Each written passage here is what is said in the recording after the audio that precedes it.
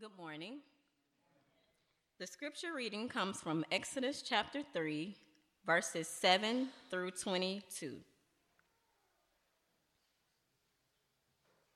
Then the Lord said, I have surely seen the affliction of my people who are in Egypt and have heard their cry because of their taskmasters. I know their sufferings, and I have come down to deliver them out of the hand of the Egyptians, and to bring them up out of that land to a good and broad land, a land flowing with milk and honey, to the place of the Canaanites, the Hittites, the Amorites, the Perizzites, the Hivites, and the Jebusites. And now, behold, the cry of the people of Israel has come to me, and I have also seen the oppression with which the Egyptians oppress them. Come, I will send you to Pharaoh, that you may bring my people, the children of Israel, out of Egypt. But Moses said to God, Who am I that I should go to Pharaoh and bring the children of Israel out of Egypt? He said, But I will be with you, and this shall be the sign for you that I have sent you. When you have brought the people out of Egypt, you shall serve God on this mountain.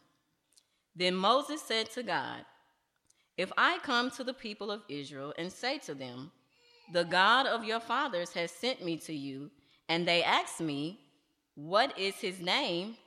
What shall I say to them? God said to Moses, I am who I am. And he said, Say this to the people of Israel, I am has sent me to you. God also said to Moses, Say this to the people of Israel, The Lord, the God of your fathers, the God of Abraham, the God of Isaac, and the God of Jacob, has sent me to you. This is my name forever, and thus I am to be remembered throughout all generations. Go and gather the elders of Israel together and say to them, The Lord, the God of your fathers, the God of Abraham, of Isaac, and of Jacob, has appeared to me, saying, I have observed you and what has been done to you in Egypt, and I promise that I will bring you up out of the affliction of Egypt to the land of the Canaanites, the Hittites, the Amorites, the Perizzites, the Hivites, and the Jebusites, a land flowing with milk and honey. And they will listen to your voice, and you and the elders of Israel shall go to the king of Egypt and say to him, The Lord, the God of the Hebrews, has met with us. And now, please let us go a 3 days' journey into the wilderness, that we may sacrifice to the Lord our God. But I know that the king of Egypt will not let you go unless compelled by a mighty hand. So I will stretch out my hand and strike Egypt with all the wonders that I will do in it. After that, he will let you go. And I will give this people favor in the sight of the Egyptians. And when you go, you shall not go empty. But each woman shall ask of her neighbor, and any woman who lives in her house, for silver and gold jewelry and for clothing. You shall put them on your sons and on your daughters, so you shall plunder the Egyptians. Trailers to movies or back cover summaries can be deceptive. I'm sure we've all had the experience of observing a trailer to a movie or reading the back of a book cover and saying, man, that looks good. I'd like to see that, or I'd like to read that novel, only to be underwhelmed when you get to the final product. We've all had those experiences, and so we get jaded by trailers. But every once in a while, there is a trailer that we come across that actually doesn't do the actual movie justice. We're amazed by the account and the story, and the trailer just didn't do it justice. In some ways, Exodus chapter 3 is the trailer or the back cover summary of the rest of Moses' life. If you are a big picture person, and you don't like the details, in this chapter, we get a 30,000-foot view of the rest of Moses' years upon the earth. But let me caution you from simply stopping at the 30,000-foot view. Because it is in the details that we really get to see the glory of God. I caution you not to get too enamored with the trailer. There is that saying, I'm sure you've heard, you don't want to miss the forest for the trees, right? The notion is you don't want to get so caught up in the details that you miss the main emphasis. Yes, that is true. God has a grand forest, and that is truly a sight to behold, but please let me tell you that there are some mighty fine trees in this forest that deserves our greatest attention. But this morning, we are going to look at the forest. But even though this is a quick snapshot of the rest of Moses' life, what happens in chapter 3 is a defining moment in Moses' life. It defines the rest of his life. It's that one defining moment that would change the course and set the trajectory for the rest of his life. I met a man several years ago who was who had become the youngest vice president at Procter & Gamble. He was succeeding in his career, and there were aspirations for this man that he was going to one day rise even higher in the organization. He was an atheist. He was married, but he wasn't faithful to his wife. On a business trip in Japan, he happened to be there when an earthquake hit. He was in fear of his life, away from his family, wasn't sure if he was ever going to live. His wife had gotten saved and had been witnessing to him over and over and over again, and rejected all of the advances. But after that earthquake, he gave his life to Jesus, quit his job at Procter & Gamble, went to seminary, and is now a pastor today. He had an encounter, a moment in his life that changed the trajectory and the focus of his life. I hope you got a sense of that during Pastor Tony's message last week. At 80 years old, Moses' life was about to get turned upside down.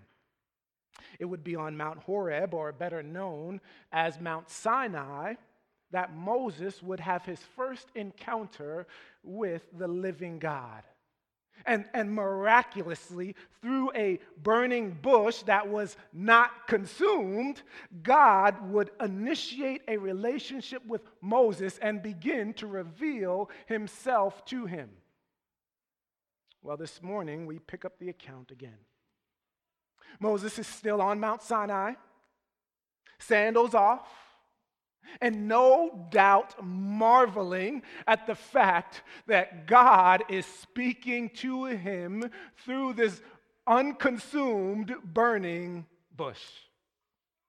God called Moses from the burning bush, and it would be on this mountain that he would reveal himself to him. Last week, we saw that Moses learned that God is highly exalted.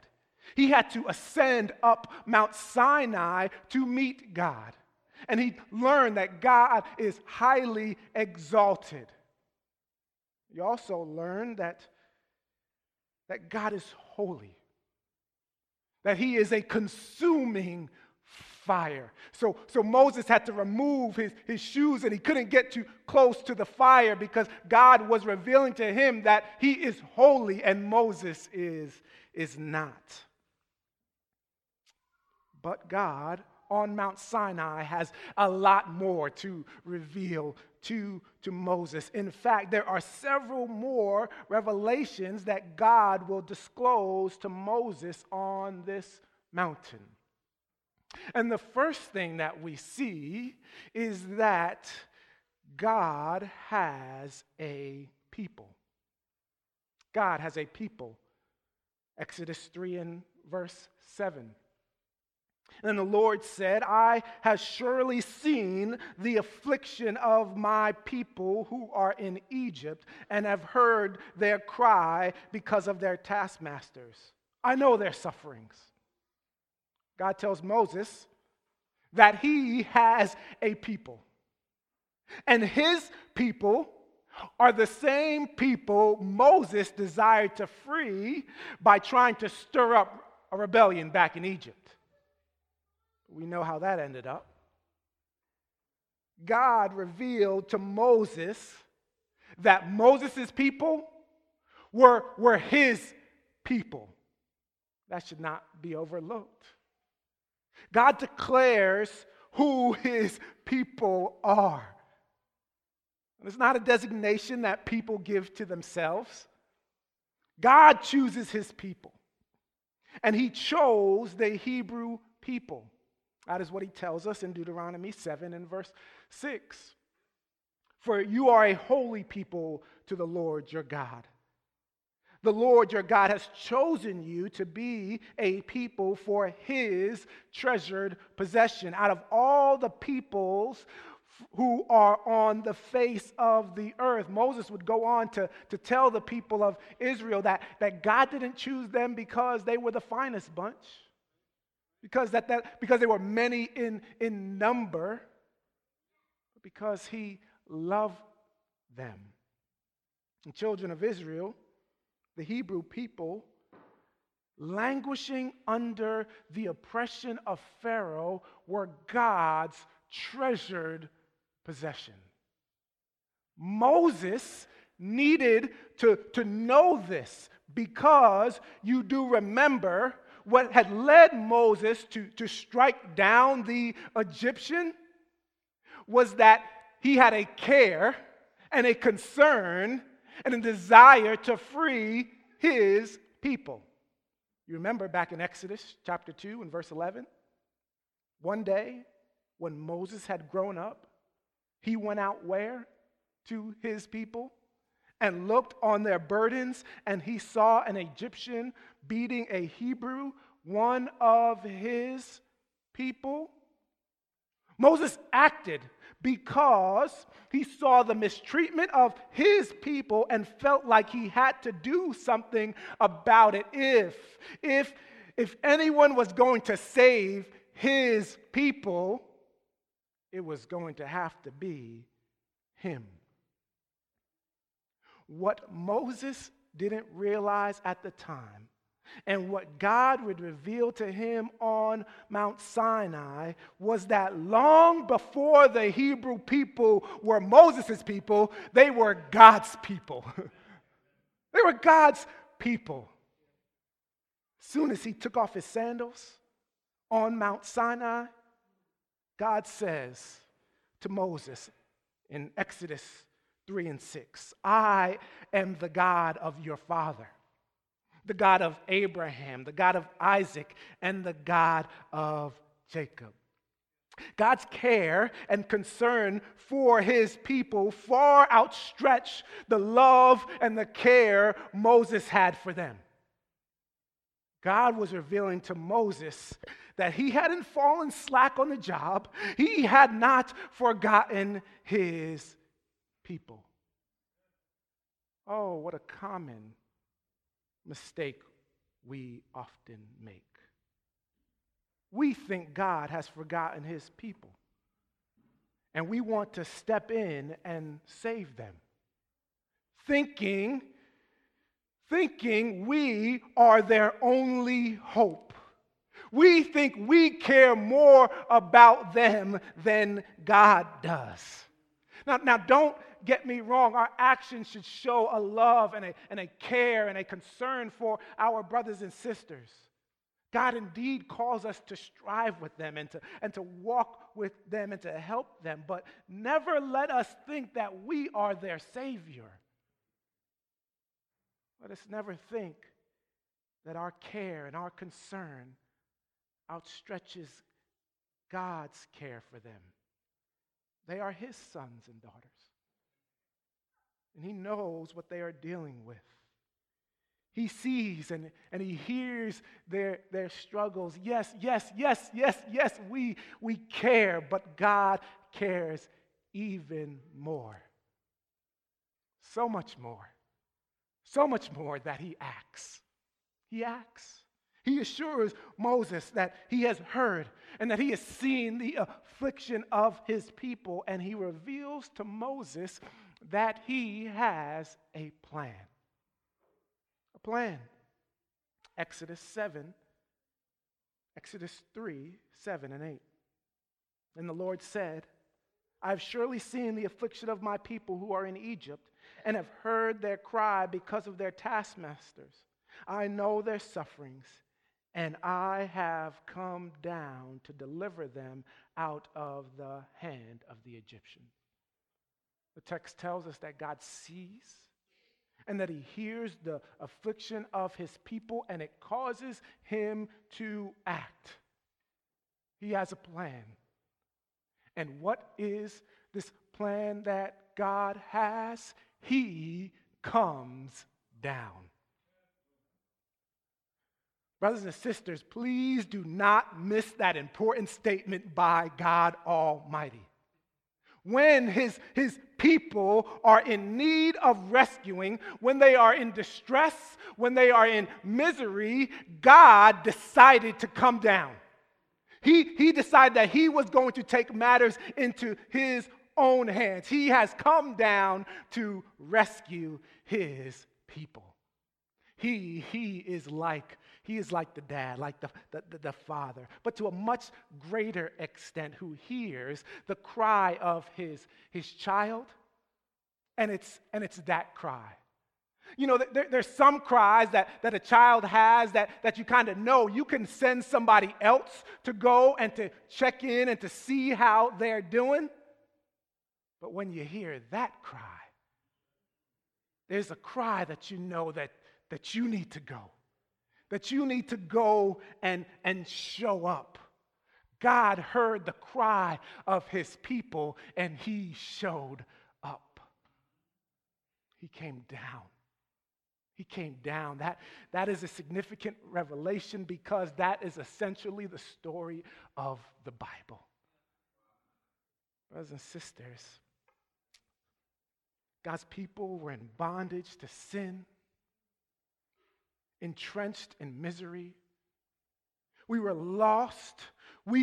So lost we couldn't even cry out, but God saw, and God knew. So God came down. This is an amazing truth. This is what separates Christianity from all other religions of the world. God came down.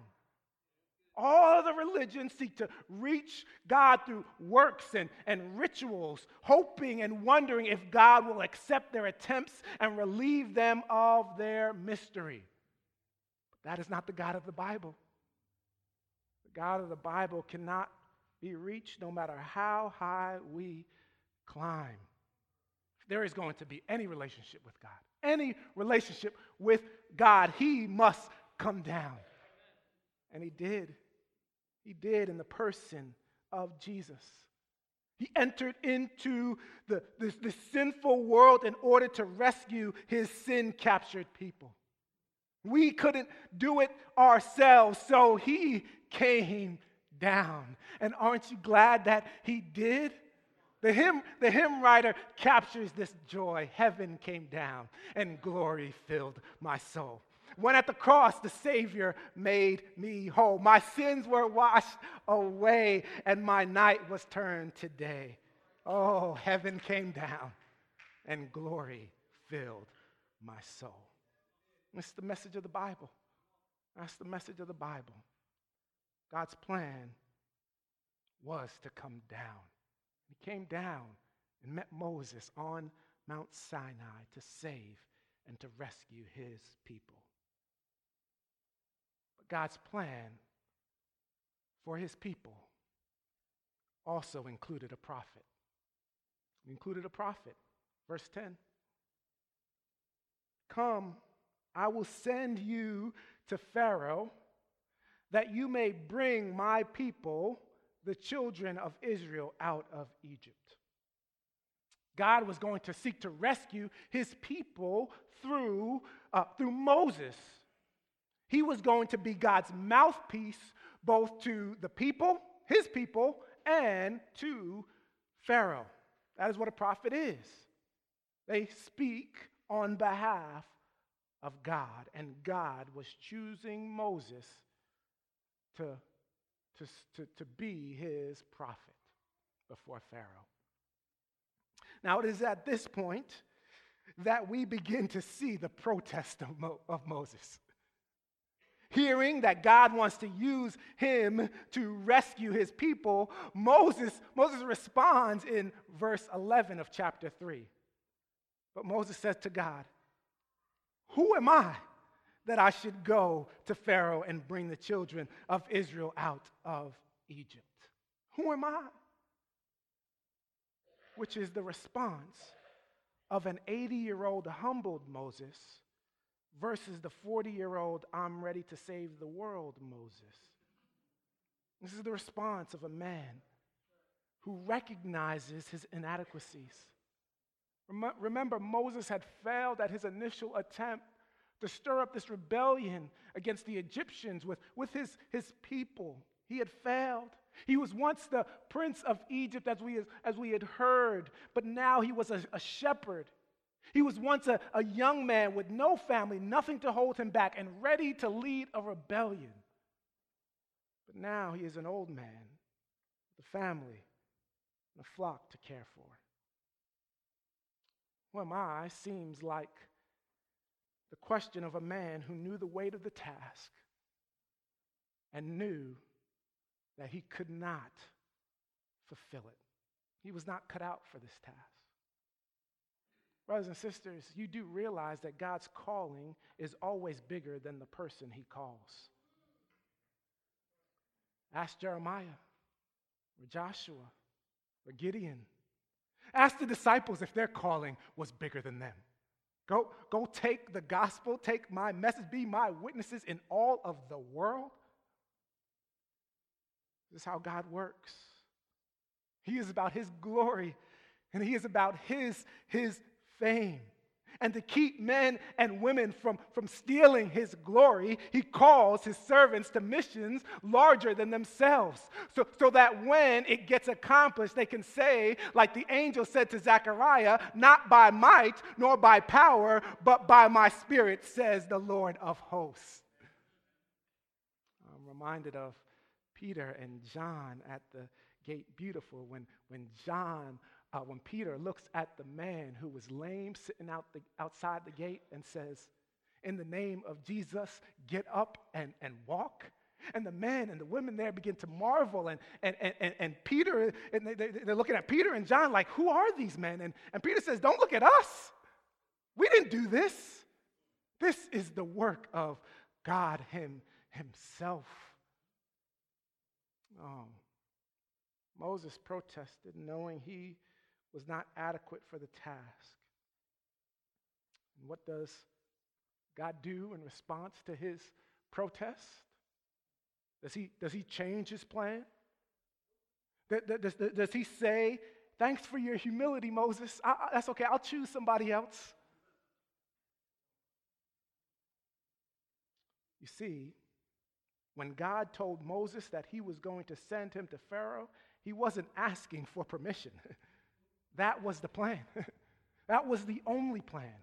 God's plan included Moses as his prophet and would also include 4 other aspects to his plan. First, his plan would include God's presence. God's presence, verse 12, he said to Moses in response to Moses' protestation, I will be with you. I don't know if there is any more reassuring truth that God communicates to his people. I think it was R.C. Sproul who said, how much confidence would you have if you went out evangelizing in the streets knowing that Jesus was walking right next to you? Brothers and sisters, God's presence is a game changer. Yes, we accomplish significant things in the kingdom, but do understand it is God's presence with his servants that allows them to accomplish that which he calls them to.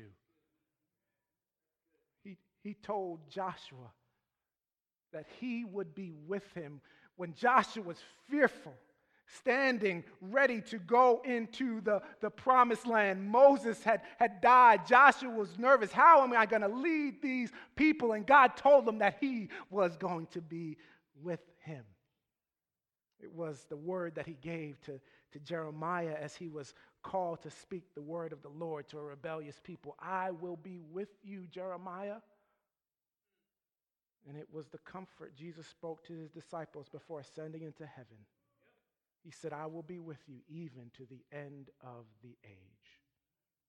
God assures and he comforts his people with his presence. Moses wasn't going to Pharaoh alone. God would be with him. God's plan included his presence, but it also included proof. Proof. Verse 12. But I will be with you, and this shall be the sign for you that I have sent you. When you have brought the people out of Egypt, you shall worship God on this mountain. Serve God on this mountain. God's plan included a tangible sign for Moses. When, not if, but when, Moses, you bring the people out from Egypt, you all are going to worship together here on this mountain. This mountain on which you're standing. I'm going to bring you back here, and you and the children of Israel are going to worship me. The difficult days of the mission, Moses would look back on to his encounter on Mount Sinai and then look forward to that day when he would return to that mountain again. Oh, brothers and sisters, in the sacraments, we have proof that God will accomplish what he has committed to accomplish.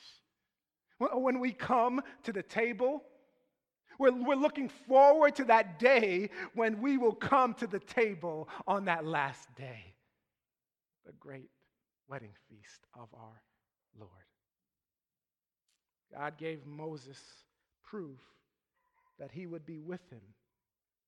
He gives us proof that he will be with us.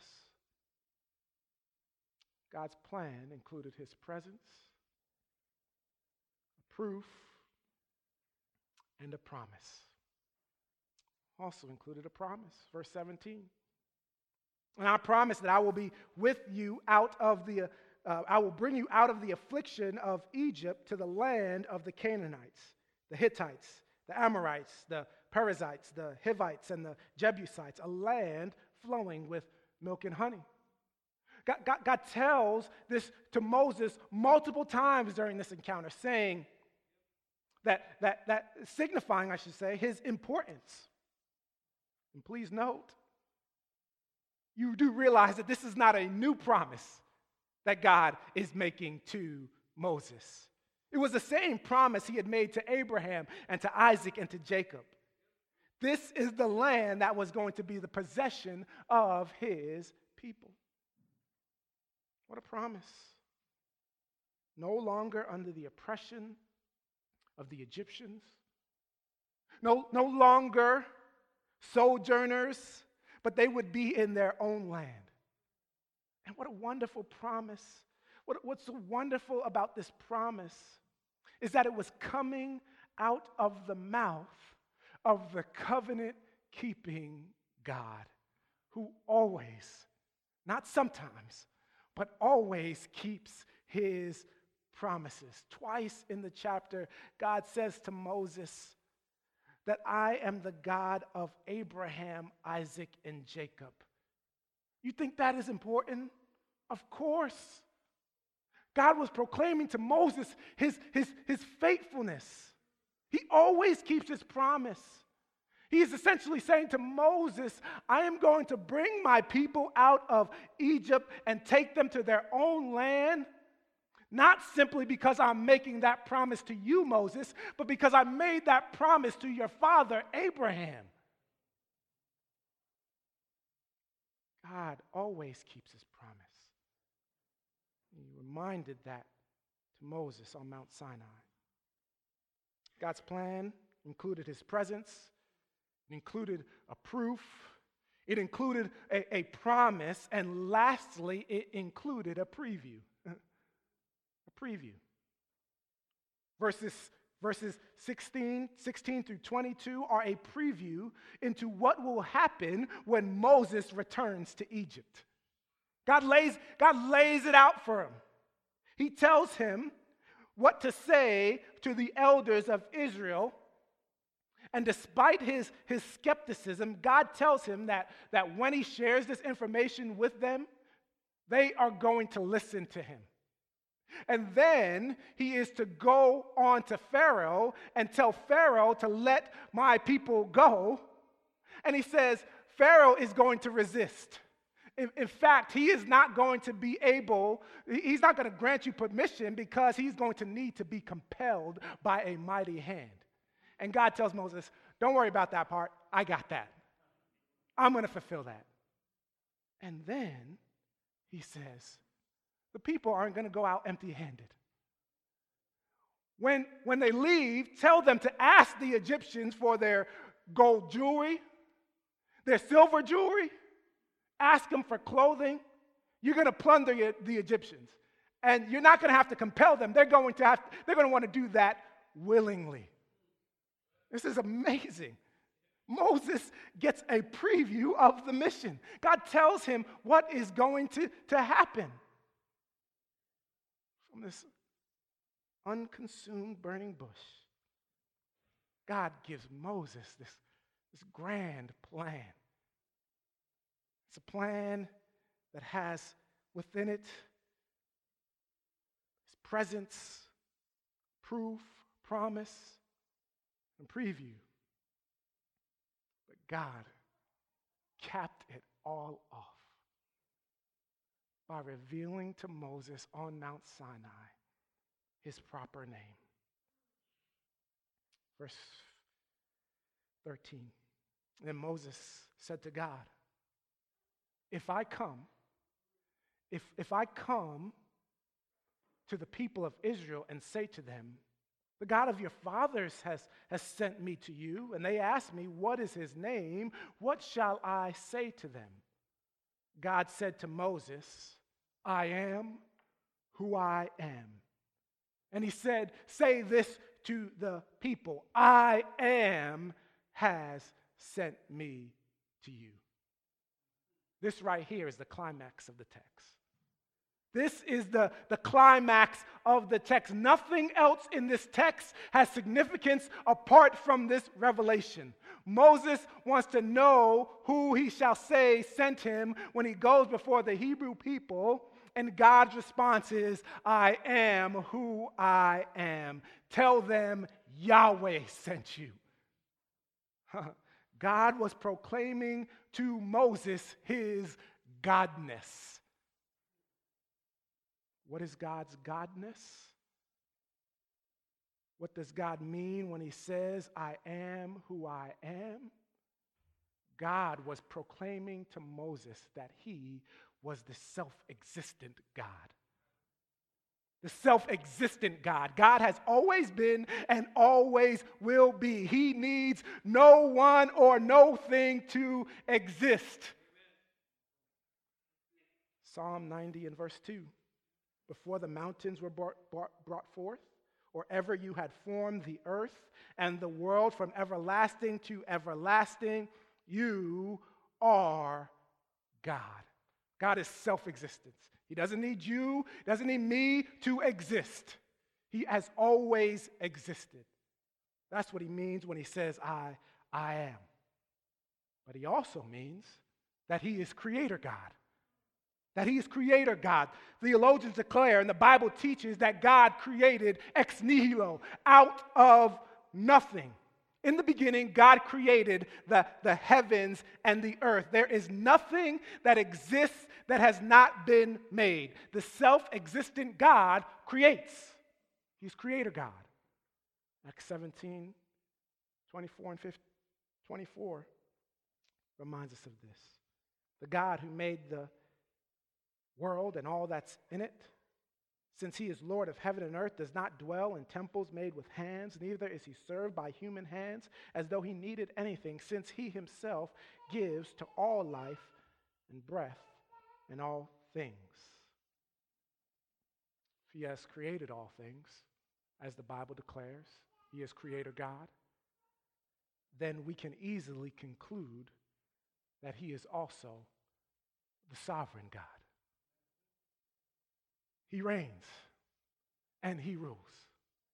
There is not anything or anyone that is out of his control. God sits in the heavens and does as he pleases, and no one can question his authority. Isaiah 46, 9 and 10 says, I am God and there is no other. I am God and there is none like me, declaring the end from the beginning and from ancient times things that not yet done, saying, my counsel shall stand, I will accomplish my purpose. Nothing surprises God. Nothing surprises God. Nothing catches him off guard. The events this week in South Florida, tragic and shocking as they are to us, are not so to God. He knew and he knows, but he hears. And here's the comforting part. He is present in South Florida now because he's the sovereign God. He's sovereign. If he's sovereign, then that means he is also sustainer God. Sustainer. God is over all and sustains all. Do you realize that God, if God were to remove his sustaining hand from this world, that would be the end of us? God sustains all things. Paul declares this very fact in Acts 17 again, verse 28. For in him we live and move and have our being. Self-existent, creator, sovereign, sustainer. When God says to Moses, I am who I am, he is declaring these truths and a whole lot more. We're just scratching the surface of who God is. There's none like him. He was declaring to Moses his otherness. God revealed to Moses his proper name. It would be the name that the Jews thought too holy to say, choosing to say Adonai rather than Yahweh, have Yahweh utter from their lips, because they recognize how holy and how other God was. When they ask you who sent you, Moses, tell them the only true and living God, Yahweh. Oh, there were other false gods in Egypt that the Egyptians worshiped, but this God of the Bible was going to rescue the Hebrew people. He was their God, the only true and living God. He was the God who was speaking to Moses on Mount Sinai. He was the God who came down to rescue his people. He was the God who was revealing to Moses his plan. When God told Moses that he was going to be with him, after Moses protested, God was comforting him with the revelation to Moses. Moses, I am will be with you. I am will be with you when you go before Pharaoh. I'm sovereign. I'm creator God. I'm sustainer. When you go to Pharaoh, I am goes with you. Oh, you hear this and you can't help but exclaim like the Apostle Paul in Romans 11:33, oh, the depths and the riches and the wisdom and knowledge of God. How unsearchable are his judgments and how inscrutable his ways. This is the God whom Moses encountered on Mount Sinai.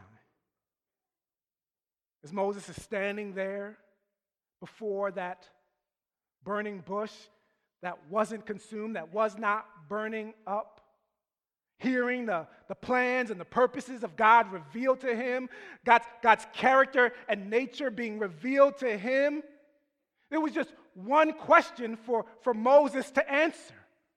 Was he going to believe God? Was he going to trust him? Brothers and sisters, that is always the question. That is the question for you and I this morning. You want to figure out what does that have to do with you this morning? All these attributes, everything that we've talked about this morning, what does it have to do with you? Question for you is the same. Do you believe the plans and the purposes of God? Do you trust him? Do you trust that he is with you? Do you believe that his promises are true? God, in his word, has given us a trailer to the script he has written. In the end, God wins. In the end, his people will be saved and brought into the promised land. His divine rescue plan works. Why does it work? Because God came down. Because God came down. Question is, do you believe him? Do you believe him? I pray this morning that you do. Trust in Jesus. His plans and his purposes are indeed good. Let's pray.